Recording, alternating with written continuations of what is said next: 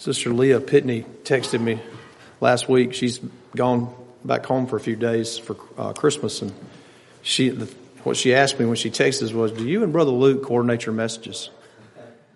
And I said, "Absolutely not. As a matter of fact, we make a point. We may talk about Scripture, but we make a point to not talk about what we're going to preach on, because the Lord is truly amazing." I believe what the Lord has laid on my heart this morning goes hand in hand with what Brother Luke has shared with us and about the message of the gospel. And if you will, turn in your Bibles to Ephesians, the first chapter, as we consider the next couple verses in the message. We've been preaching on the foundational truths, and we look to verse 8 and verse 9. And the message this morning is, "Let us now go." That's the message. The title of the message is, "Let us now go." Ephesians 1 and verse 8. He says, "Wherein he hath abounded toward us in all wisdom and prudence, having made known unto us the mystery of his will, according to his good pleasure, which he hath purposed in himself." Now, if you've been listening to any of the sermons over the last few weeks, we've been speaking a lot about the blessings that God has given us, what he has done for us.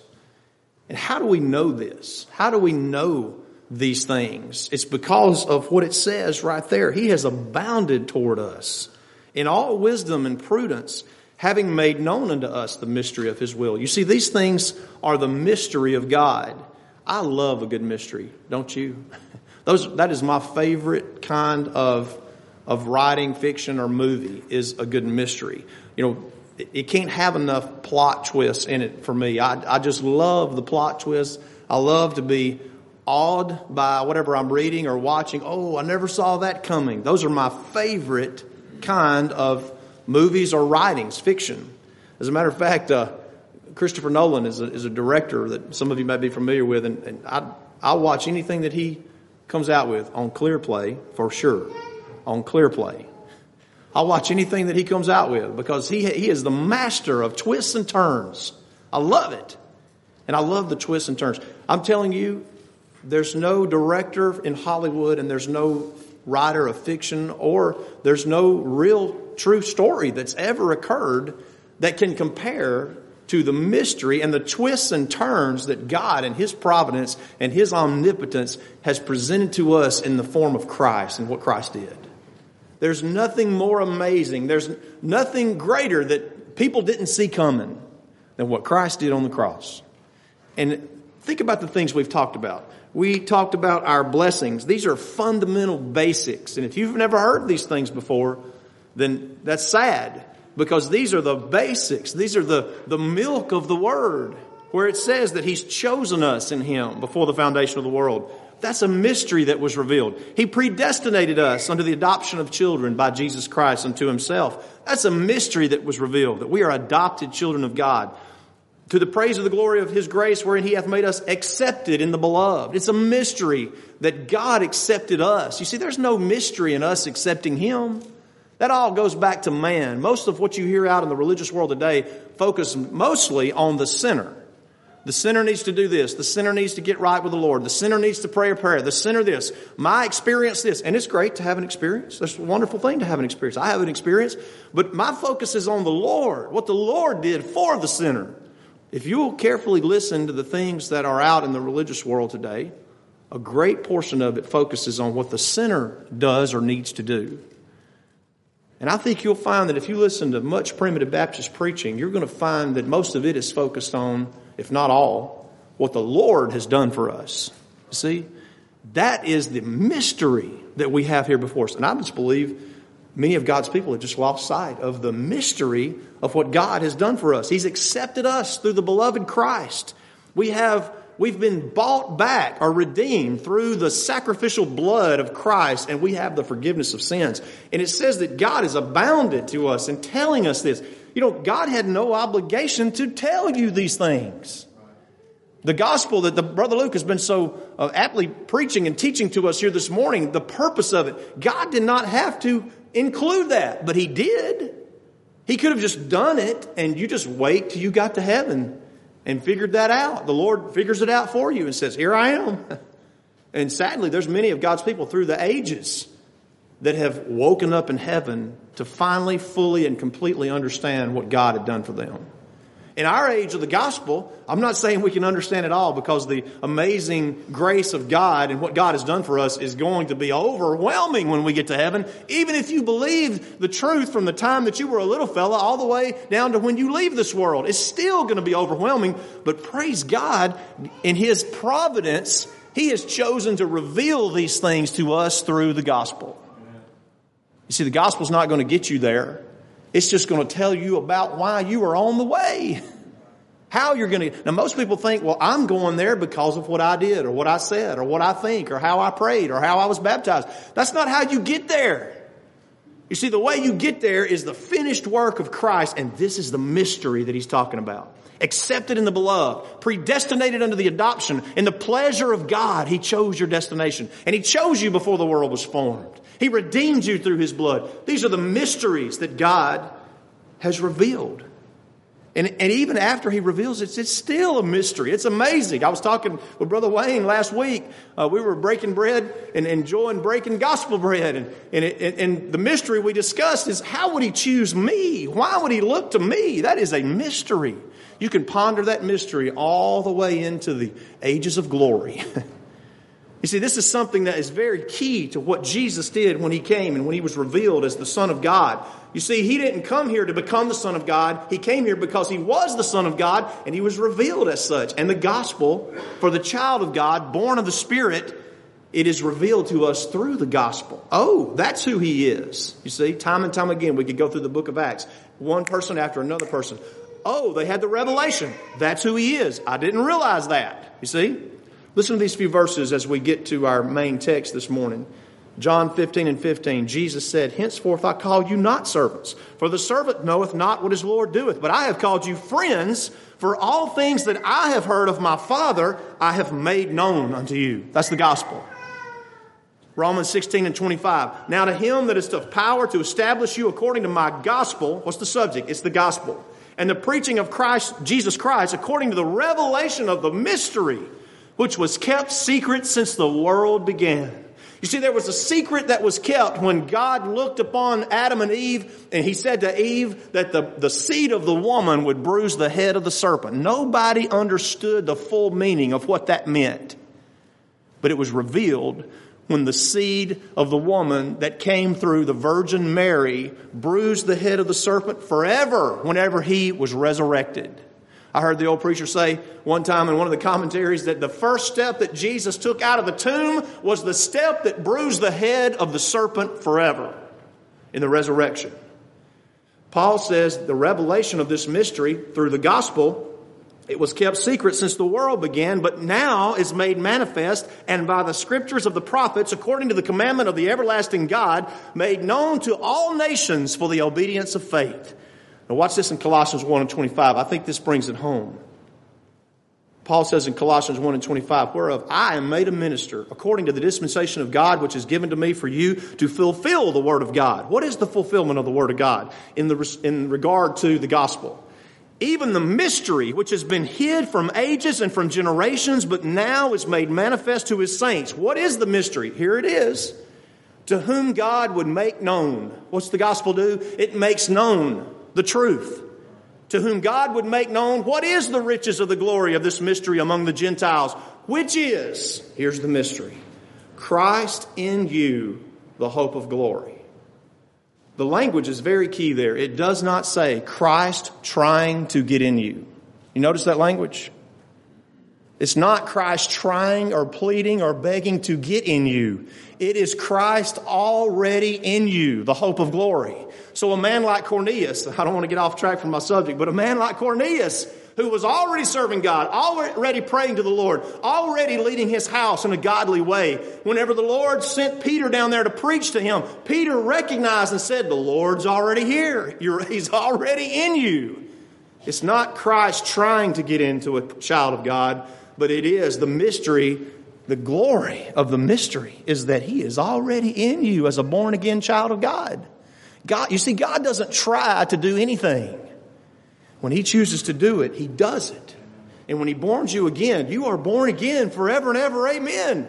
You see, And this gospel tells you what happened to you. If you love the Lord today, if you serve the Lord, if you lead your house in a godly way, if you do godly things, it's because of the mystery that was revealed. And I tell you about it here today. Almost 2,000 years after Christ was resurrected, it is the mystery of God which was kept secret from at the foundation of the world. And it is not Christ trying to get in you. It is Christ in you, the hope of glory.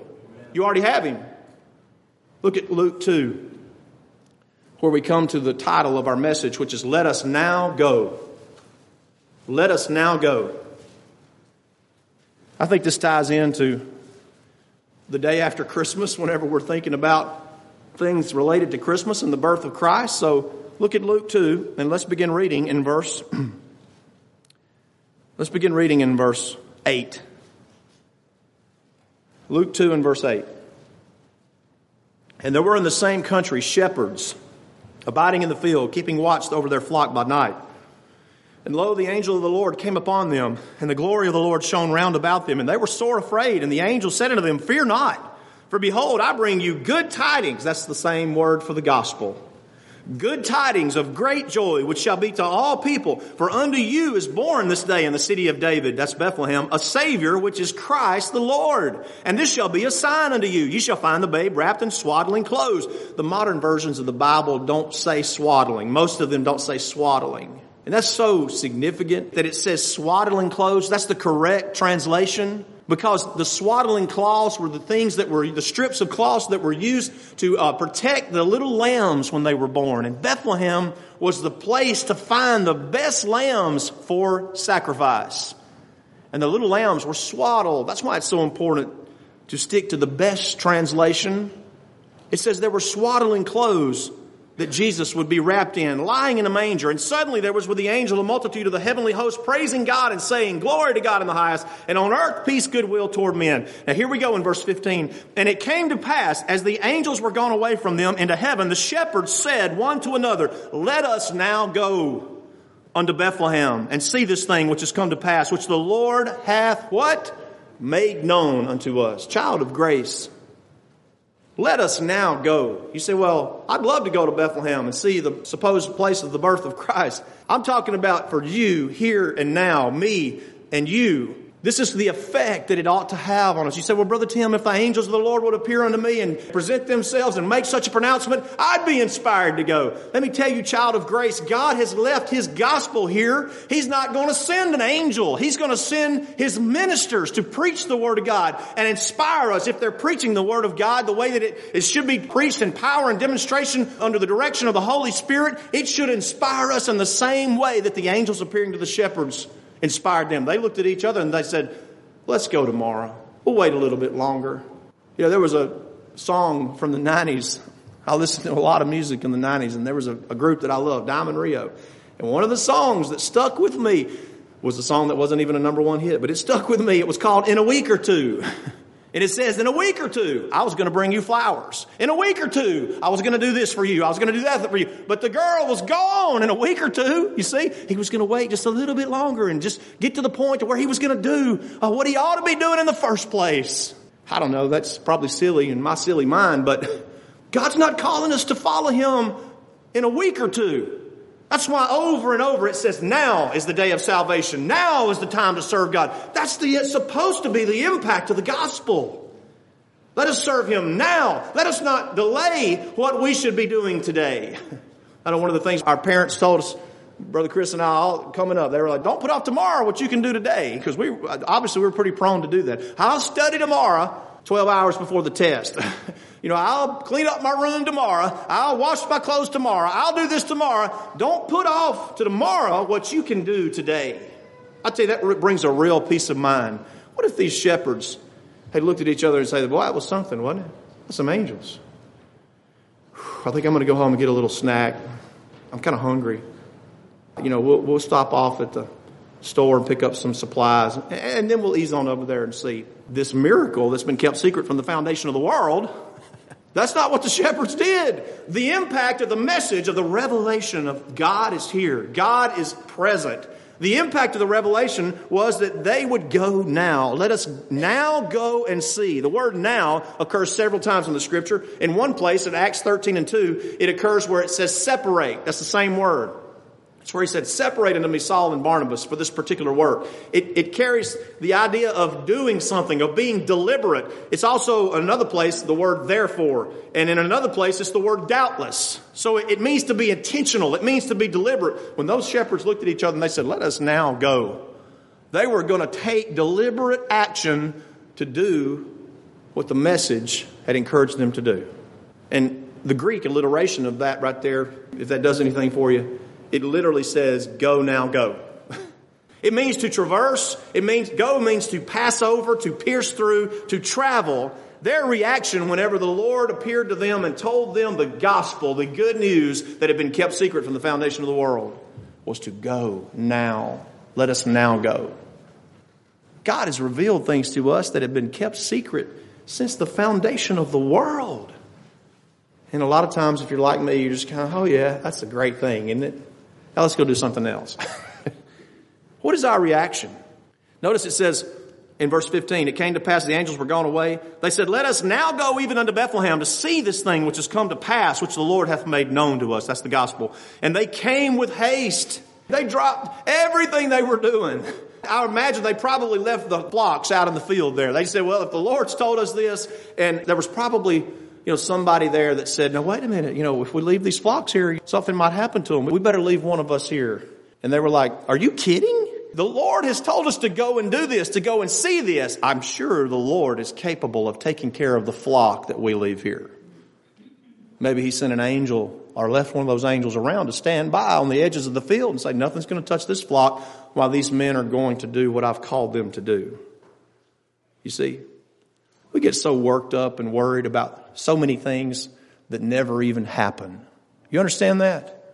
If I had a dime for the number of times that I sit there and thought, well, this could happen, this could happen, this could happen, this could happen, that could happen, the other could happen. And I'm going to tell you, as you get older, that gets worse. Yes, ma'am, I see some of them nodding back there. You sisters can amen that. I don't mind at all. It gets worse. Like, for example, yesterday in the afternoon, we went out and rode four-wheelers for a little while. We were riding through a field. And I remember thinking, in the field where I used to go to the terraces and go, woohoo, jump over those terraces. I remember one of my daughters was riding a four-wheeler. She went out of sight and she was moving a little fast. And the first thought that came to my mind, oh my goodness, she's probably flipped. It's probably going to turn over on her. She's probably going to die right here on Christmas Day. There she was, going up to the other side. I didn't think about that 15 years ago when I was taking them behind me and going, woohoo, when they were little bitty fellas. Think about the things that we worry and fret about that never even come to pass. When we could have taken that time that we worried and fretted and just go now, like he said. God's going to take care of the flock. God's called us to follow him. None of those shepherds stayed and watched the flock. It said, let us go now. Maybe they might have grabbed up a few lambs with them and took them. I don't know. Some of the pictures that you see of the manger scene, you see some of them doing that. I don't know. But they went then. They went with haste. The word haste is the same word that we find in Timothy where it says study to show thyself approved unto God, which I hope Brother Luke said he's going to preach on that sometime. I hope he does. It says study to show thyself approved unto God. It means to make haste. It gives the idea of I've got to get on this. Child of grace. I don't care what age you are. I don't care if you can barely just read. Or maybe you're older and maybe never learned to read like you should have. And maybe you say, well, I don't really like to read. Let me tell you what. The secret and the mystery of God is found within the covers of this book. The mystery that was hid from before the foundation of the world and kept secret through all of the ages. And it's been revealed to you. And I tell you, you could spend a lifetime gazing upon the pages of God's mystery that is now revealed. And then many people say, well, I just don't know where to start. Just start. Just start, child of God. Study the Word of God. These men made haste. It means to be speedy. It means to urge on diligently. It means to await eagerly. Because you never know. You never know when or where you're going to encounter the Lord Jesus Christ. You say, well, have you seen him, Brother Tim? I've seen him many, many, many times. I've seen him in the most mundane places. I've seen him in the most unusual places. I've seen him in places where I didn't even expect to see him he wasn't even on my mind when I went. And I've seen the Lord there. I remember one time several years ago, I was handling district court.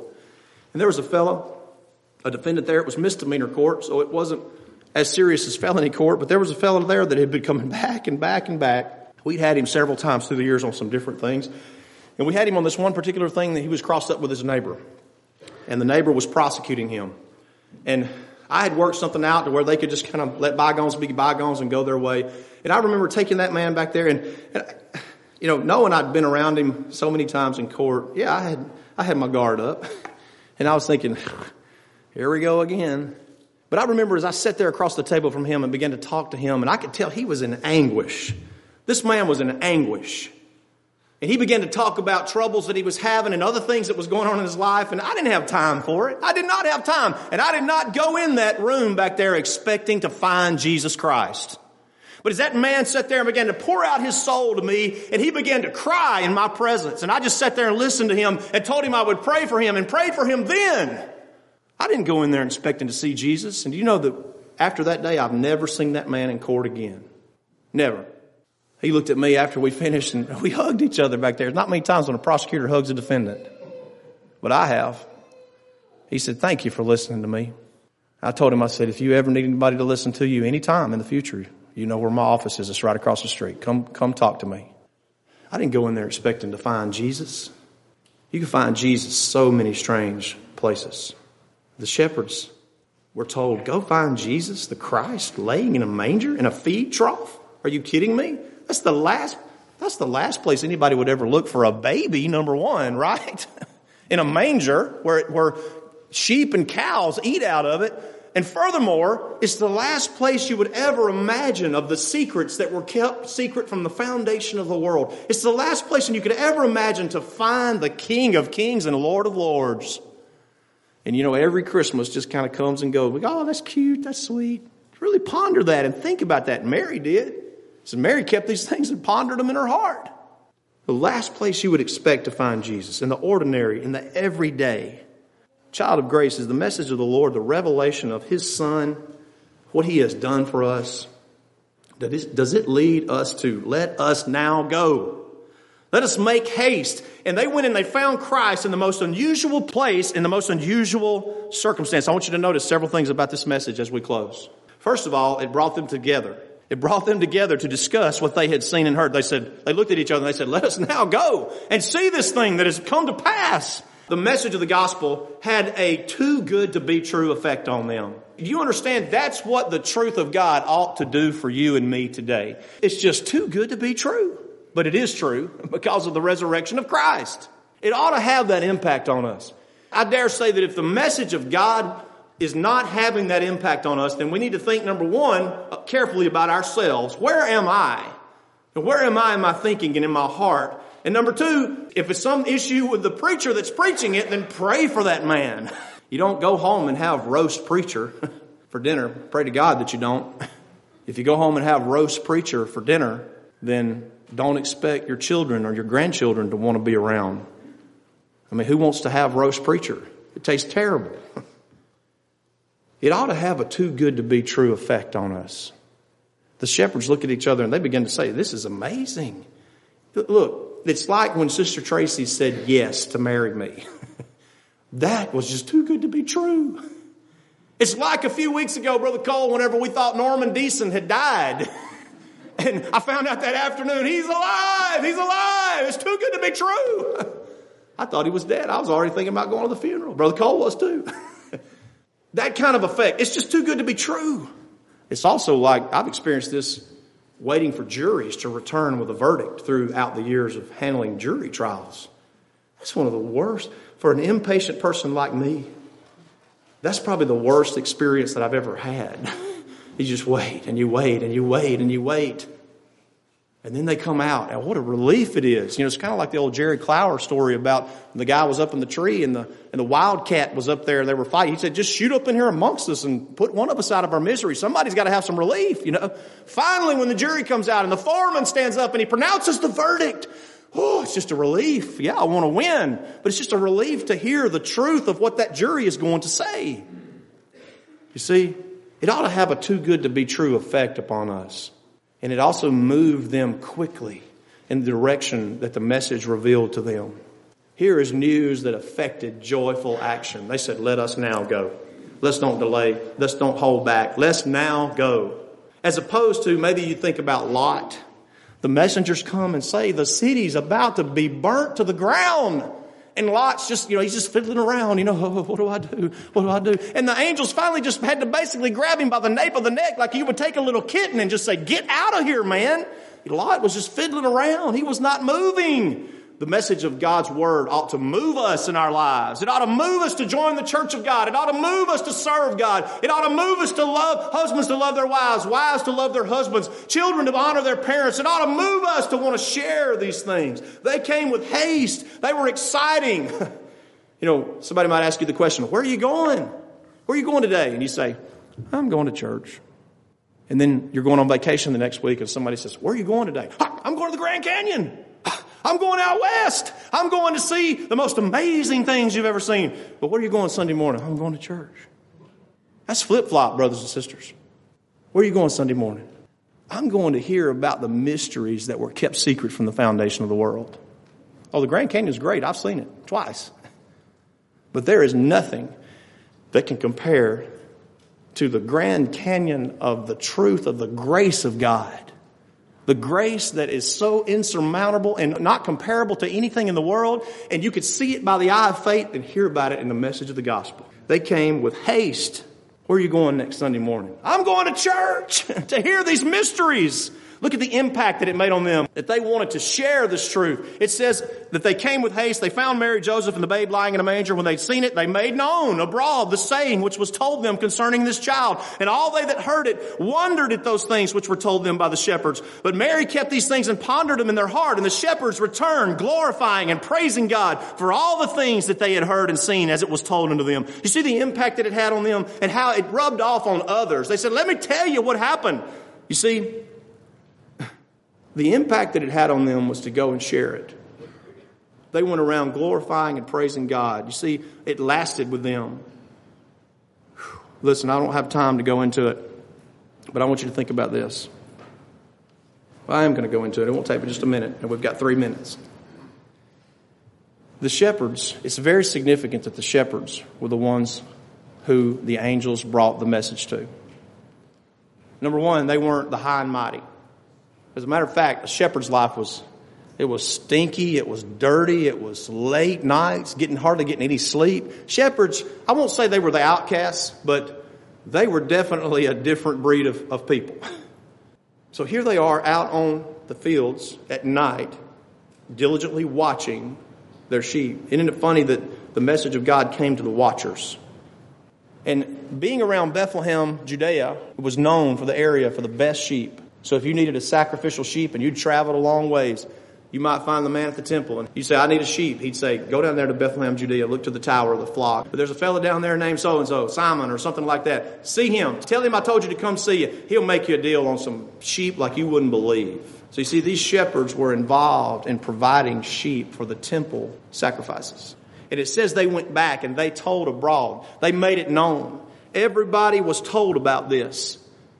Where do you think one of the places is that they went to tell that? They gathered up sheep to take to the temple to sell, to be sacrificed, the males of the flock. And don't you know, when they got to the temple, they said, hey, let me tell you what happened the other night. The angel of the Lord appeared to me and him and this other guy over there. And they told us to go to Bethlehem, near the place where the ewes birthed their young, in that area near the tower of the flock. And this baby was wrapped in swaddling clothes. And they told us it was the Christ. They began to spread that truth at the temple. No doubt whatsoever. Because that's their occupation, to sell the sheep and the lambs, sell the lambs to the temple.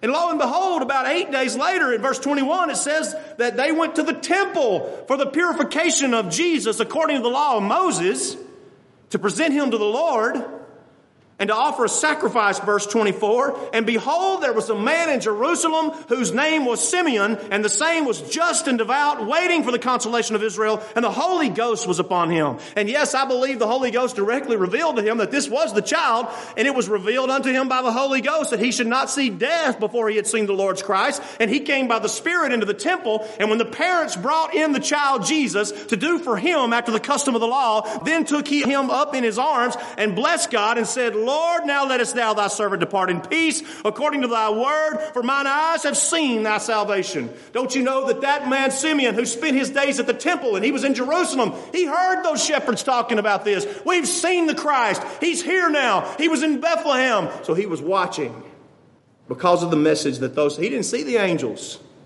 Because of the message that those men told him, he was watching, and he goes and he sees the Christ.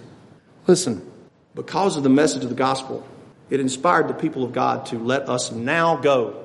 Don't wait in a week or two to serve God. Don't say, well, I'll figure that out sometime down the road. Serve God now. That's what the message of the Word of God inspires us to do, you see. And child of God, as old Baptists, as believers in the truth of God, and understanding the glorious truths that have been revealed of chosen in Christ, accepted in the beloved, predestinated to the adoption, redeemed by His blood, forgiveness of sins, all of those things ought to make us want to go now to serve God. That's what the shepherds did. But we say a lot of times, where are you going on vacation? I'm going to this great place. Where are you going Sunday? Out to church. Let's don't look at it that way. Let's look at it in a way that we should, which is I'm going to a place to hear about the mysteries that were in place before the world was formed, and I'll be enjoying them after I breathe my last. That's supposed to be the effect of the message of the gospel. And if we're preaching the grace of God, salvation by grace alone, it should affect us that way. If that's how it affects you this morning, if you've never done it, the first thing to do is say, Lord, I want to follow you in New Testament baptism. I believe that the only hope that I have is Christ in me, Christ having paid for my sins, and I'm an unworthy sinner. And you're in the right place to make that confession, and we give you that opportunity as we stand and sing.